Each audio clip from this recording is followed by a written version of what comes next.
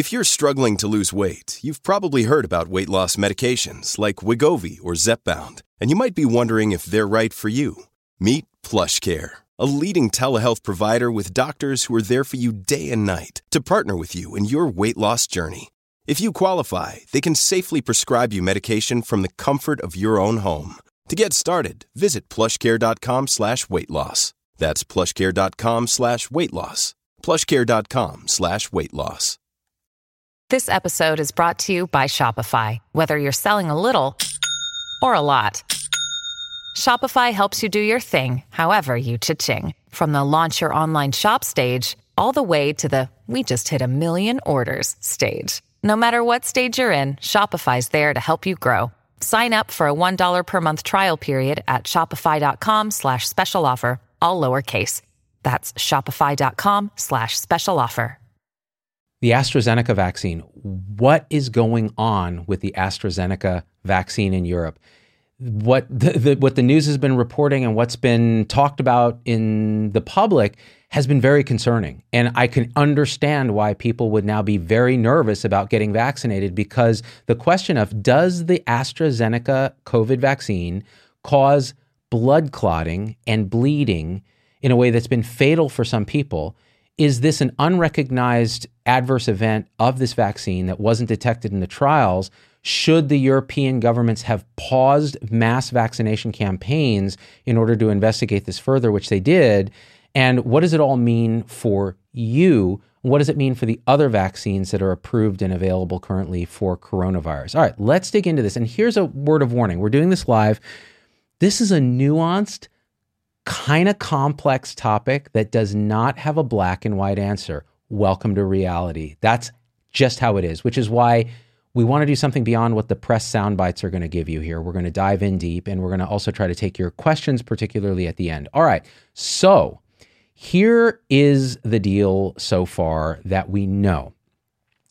The AstraZeneca vaccine is a adenovirus vector vaccine. It uses a chimpanzee adenovirus. It's a kind of virus that infects chimps but does not replicate in humans, which is good, because what it does is it delivers DNA that it's been modified to deliver DNA that encodes, that tells the cell how to make the spike protein from the coronavirus. So in a way, it's similar to the mRNA vaccines that we talk about with the Pfizer and the Moderna vaccines. Very, very similar in the sense that they all have an endpoint that's the same. The production ultimately of messenger RNA in the cell that produces spike protein. The spike protein is then presented to the immune system. You develop antibodies, et cetera, et cetera, et cetera. So we've talked about those in other videos. Now, AstraZeneca is a little special in that it's using this chimpanzee adenovirus vector that doesn't replicate in humans. So in order to make it work, you got to give a fair bit of that adenovirus containing the modified DNA that teaches your cells to make the spike protein. So I think it's 50 billion viral particles that are in the injection roughly. And I was talking to Paul Offit, who's our resident vaccine expert, world vaccine expert, about this earlier today.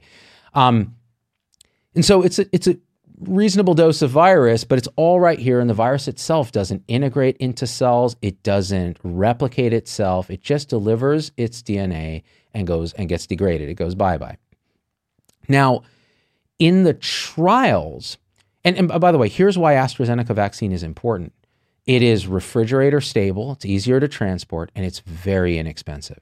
So $3 to $4 a dose compared to 20, 30 something for the mRNA vaccines. And I'm not sure what the Johnson & Johnson vaccine costs, or the Novavax, which hasn't been approved yet, but looks very promising.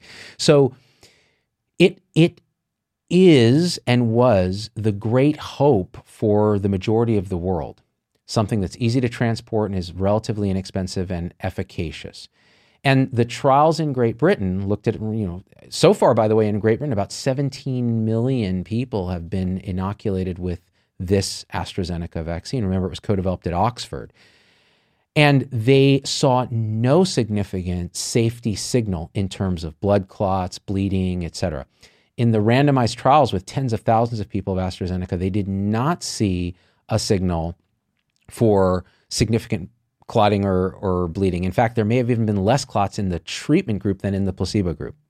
So by everything that we saw in the in the rollout so far in Great Britain, there wasn't any reason to be concerned. Now, so what happened in Europe? Now, in Europe, multiples of millions of people have also gotten the vaccine.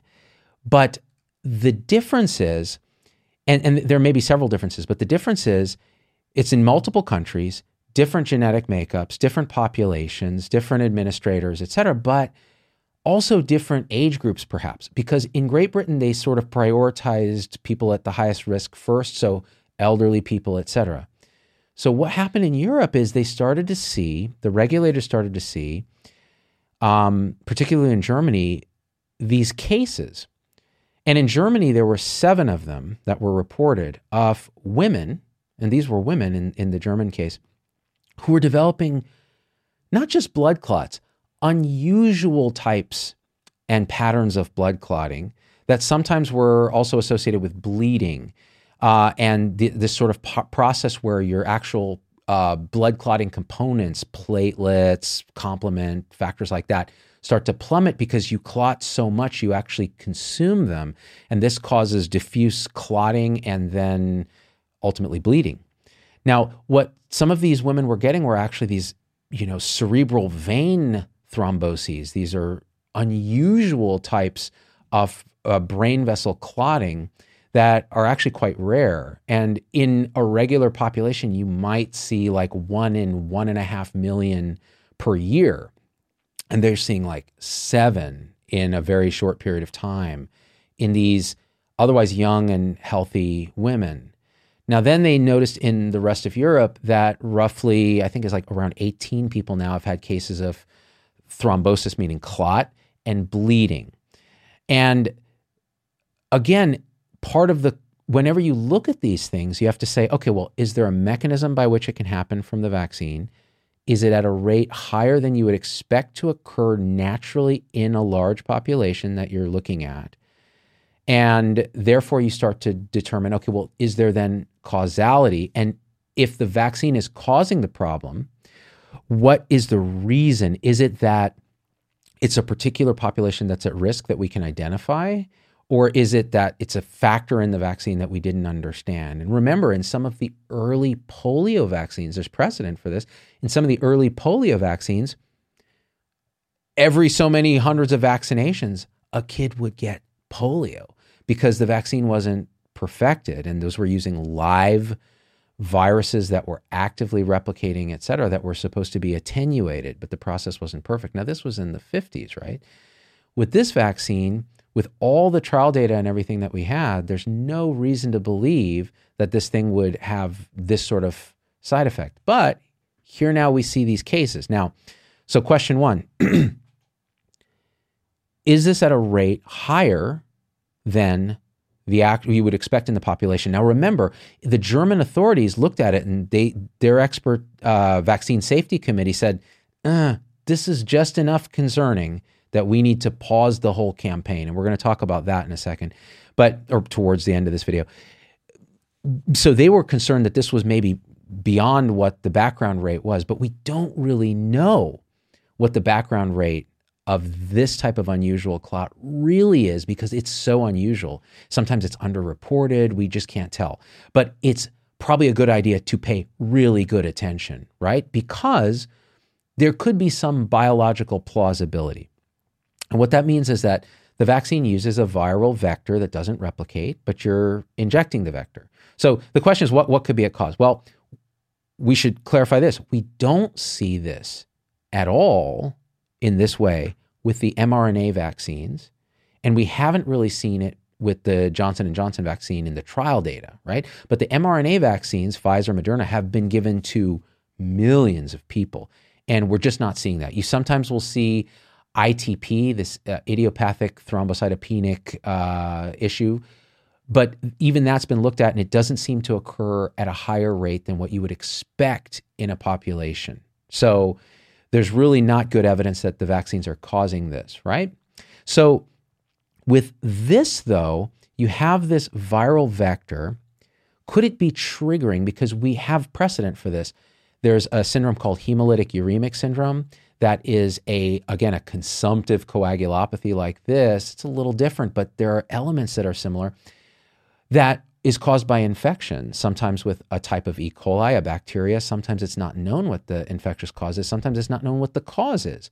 So it's theoretically possible that the difference between the mRNA vaccines and the AstraZeneca vaccine is the vector, is this viral vector. So could it be that this viral vector is doing something? Now, so that's one plausible question. The second question is, and I told you this would be nuanced and a little bit complicated, right? So bear with me.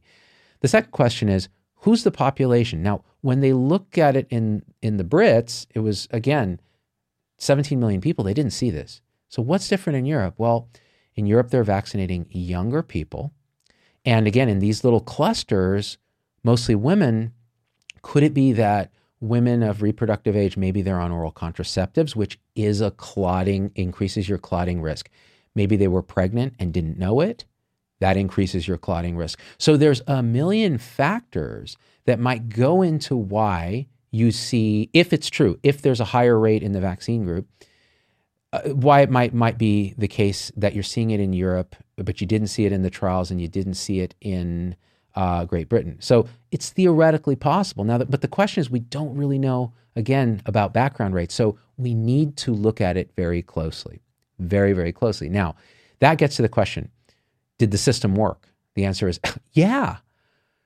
The regulators looked at this, saw the safety signal, physicians reported it, and they took action. Now, the question is, should they have paused the entire vaccine campaign in order to do this?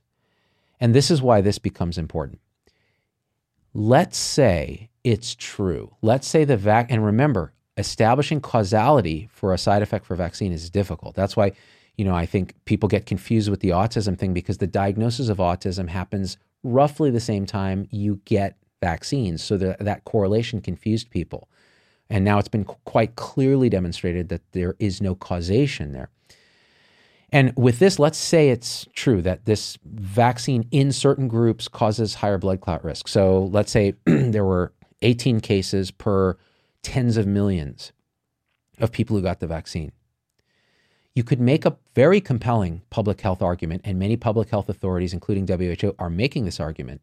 And the EMA, the European regulatory body, is saying the benefits of the vaccine outweigh risks, even if this clotting thing pans out to be an issue with AstraZeneca. And the reason is you have a third surge in Europe, partially due to the slow uptake in vaccination. AstraZeneca was going to be a great hope. There are tens of millions of doses there available, and the other vaccines aren't there at that scale enough yet. By pausing the campaign, you could cost many, many, many more lives than the blood clots, if real, would cost. And so this is, again, a harm reduction calculation that the authorities there made, and they erred on the side of shutting down the campaigns. Now, I don't know the answer to that. I don't know if that's the correct decision. I don't think we will know until we look at it in retrospect, but that's the rationale and that's the thinking where you look at this. Now, this then again gets to the point, well, okay, so if you had a choice, which vaccine would you take, right? Well, in many cases, you won't have a choice because the vaccines are limited. But if you had a choice, then you would say, okay, well, here are what we see with the risks and benefits with this one. Here are the risks and benefits with this one. Here's availability. Here's cost. Here's storage. You have to look at all those things when you're making the decisions. If you're asking my intuition and gut on this, I would say, well, it's certainly theoretically possible that there's an issue here, but it's also fully equally possible, maybe more likely, that there's not a direct connection, but authorities are being careful. Do you remember when the mRNA vaccine started being used in Europe, in Norway? Norway put out a whole thing saying, hey, we think you should use caution in elders, which is, of course, the most vulnerable population for this thing, because they seem to be dying after getting the vaccination. Then they looked back at it, scienced the crap out of it, and said, wait, the background rate of death in elders in that group is exactly the same as what we saw with the people who got vaccinated. So it's actually, again, correlation, not causation. The vaccine didn't kill those old people. They were going to die. It just so happened they got a vaccine and then they had their death, which was going to happen. So that's why science is not easy. It's not pretty. It's messy. Now, what worked well here? Science. So we actually looked at it and said, oh, if this is actually a thing, we need to know more about this. And then you need to study which populations, if it's true, which populations are at risk so that you can avoid that vaccine in those populations. And that's really the central premise of all this. I mean, the AstraZeneca vaccine is important to the world for all the reasons I mentioned. And so you don't throw it away because we don't know the answer yet, right? In fact, you probably wouldn't throw it away even if the clot risk was increased. You'd put a warning on it. You'd advise patients. They'd make a decision. You give people information, right? So that's what I wanted to say. Let's look at some of your comments. Here's my favorite. Timon says, COVID is a joke. Welcome to Facebook. God, I love the internet. Let's keep going and find someone smart. Let's see. Where are we here with some comments? Tom Manion says, it was never a legitimate concern. This is about protecting and deflecting the failures of the European Commission and the Transnational European Vaccine Program, which has had huge failings. This is politics, which has cost lives. It's hugely sickening that politics has played with lives in such a manner. Okay, so Tom is bringing up a point which has been raised, which is there's a political concern about this vaccine, which is it was developed by the UK. The UK had some drama about how it was distributing it. And Europe and the UK are not exactly the best of friends at this time. You know, there's this whole Brexit thing, but it's more complicated than that. So the question is, did politics play into the German decision, which then leads to a ripple effect, right? Well, the Germans said they're going to pause their campaign. Well, we other European countries, maybe we'll pause our campaign because we see blood clots too. But I mean, of course, are they occurring at a background rate? We don't know yet. So yeah, that's possible. But again, I think all of these things are true but partial. And the question is to what degree they're exerting influence on this is very unclear. And here's an interesting thing. So Tina, God, man, these comments stream too fast. Hold on, let me scroll back. It's already gone, Tina. I'm sorry. But she was saying something to the effect of, it's amazing how people freak out about this risk, but they don't freak out about the risk of oral contraceptives. So oral contraceptives are taken by millions of women around the world. They increase your risk of having blood clots, particularly if you're a smoker. And this is all in the warnings and all that, but people understand the risks and the benefits there, right? So in the end, you have to give people the data and say, here are the risks, here are the benefits. We don't understand risk well.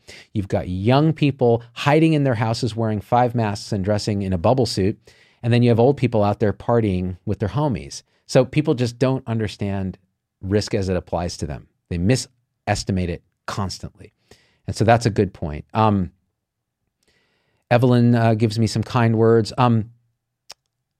Let's see. Where are we here? These are a lot of questions. I'm going to try to find one that's relevant. Paula Shockley says, we're seeing embolic events with COVID infections. Okay, let me make this very clear. The risk of getting COVID and having a blood clot due to COVID is vastly higher than the numbers that you saw here, even if they are true, if they're actually associated with vaccine. So the danger of COVID is greater. And in fact, if you're likely to get a clot from the vaccine, I would speculate, and that's pure speculation, that you're generally prone to that sort of clotting, and a natural infection with COVID might have led to a blood clot in you. But again, that's speculation. But again, it points to this idea. For example, Guillain-Barré, which is a kind of ascending paralysis that has been associated with, say, a rare association with flu vaccine. Getting infected with natural flu is some order of magnitude more likely to give you Guillain-Barré. It's still a tiny risk overall for everything. But you see, so when you think about risk, it's actually less risky to get the vaccine than it is to get flu. Does that make sense? I told you it'd be a little nuanced, but that's our alt-middle approach. Carrie King says, I finally got my first Moderna shot. Yay. I get to go see my twin soon. Last time I saw him was in recovery from a bilateral lung transplant, then COVID. Well, I'm glad because your twin is high risk, and I'm glad that you've been vaccinated. Now, Fauci today got in a shitting match with Rand Paul. This was on TV about Rand saying, hey, when you get vaccinated, you're pretty much immune. Why are you still telling people to wear masks? There's been no cases of people being hospitalized, no deaths reported after vaccination. And I think that's true. And then Fauci said, yeah, but what I'm saying is there are new variants emerged that may make the vaccines less effective. So being cautious still makes sense. Now, what's the answer? Well, it depends on what your moral palate is. It depends on what your tolerance for risk is. It depends on how much masks bother you. It depends on how willing you are to take risk in the world. It isn't a black or white answer. Both viewpoints are true but partial, and it depends on you to make the nuanced decision for you. The last thing I want to say about this is I think there are a lot of people who are vaccine skeptical with good cause. You should be skeptical of any new therapeutic. Always. I wish we were more skeptical about the kind of medicines that we throw at people, at big pharma's sort of direct-to-consumer advertising for stuff. That should make you terribly skeptical because the profit motive is there, the data can be biased, et cetera, et cetera, et cetera. With these coronavirus vaccines, everybody's skin is kind of in the same game. Many of the people who develop the vaccines are actually going to be recipients of the vaccines. I myself was vaccinated with the Moderna ×2. I'm fully vaccinated. My family has been. We all have skin in the game. So we question skeptically until our questions are assuaged, and then we make our decision based on what our values are. And I think with the AstraZeneca thing, it shows, well, the system works to catch potential side effects if they're true. Science will progress. There's politics involved as always. But this idea that we're going to inadvertently poison masses of people and bunches of people are going to die just is not backed by reality. So if you're vaccine skeptical, watch this show and then you can make a decision. AstraZeneca, okay, I don't know. mRNA vaccines, well, I watched his other videos. I'm educated on it. Now I can make a decision one way or the other, right? And in no way would I tell you, oh no, everything is safe and effective 100%, because it's not. There's no black and whites in the world. So I hope you take that away, that you can think about these things rationally. Now, speaking of all that, please, if you feel so inclined, we are in your pocket on this show. So if you support our show via PayPal or our supporter tribe, it's deeply appreciated and it allows us to be independent and to bring this stuff to you. But even more than that, if you share this video with people who've had concerns, this will help to provide information. Hopefully in a non-judgmental, non-biased way, which I do fall into the judgmental, biased category from time to time. And for that, I am both proud and ashamed. All right, guys, I love you. Until next time, we is out.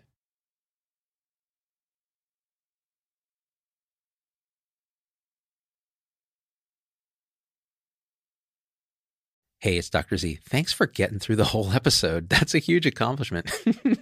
And so at this point, I just got to ask you for a few favors, because it just helps us so much if you leave a review on your favorite podcast platform and subscribe. It just really helps the algorithms to get this message out to others.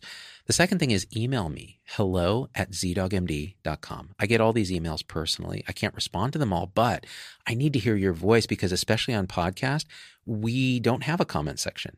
And I want to hear how this episode affected you, what you'd like to hear in the future, what you think we got wrong, what we think we got right, anything, or just say hi. So that's really powerful. And the third thing is, financially, it helps us a lot to support the show in any way you can. And if you go to zdogmd.com/supporters, you can join our supporter tribe on your favorite platform, YouTube, Facebook, Instagram, wherever. What that will get you on those platforms is live shows with me that are exclusive for supporters, and access to our Zoom meetings where we talk about awakening realization and we share with each other our own experience. It's a powerful group effect. It's a community, really. And we support and love each other and share, again, through our own experience, how we're waking up.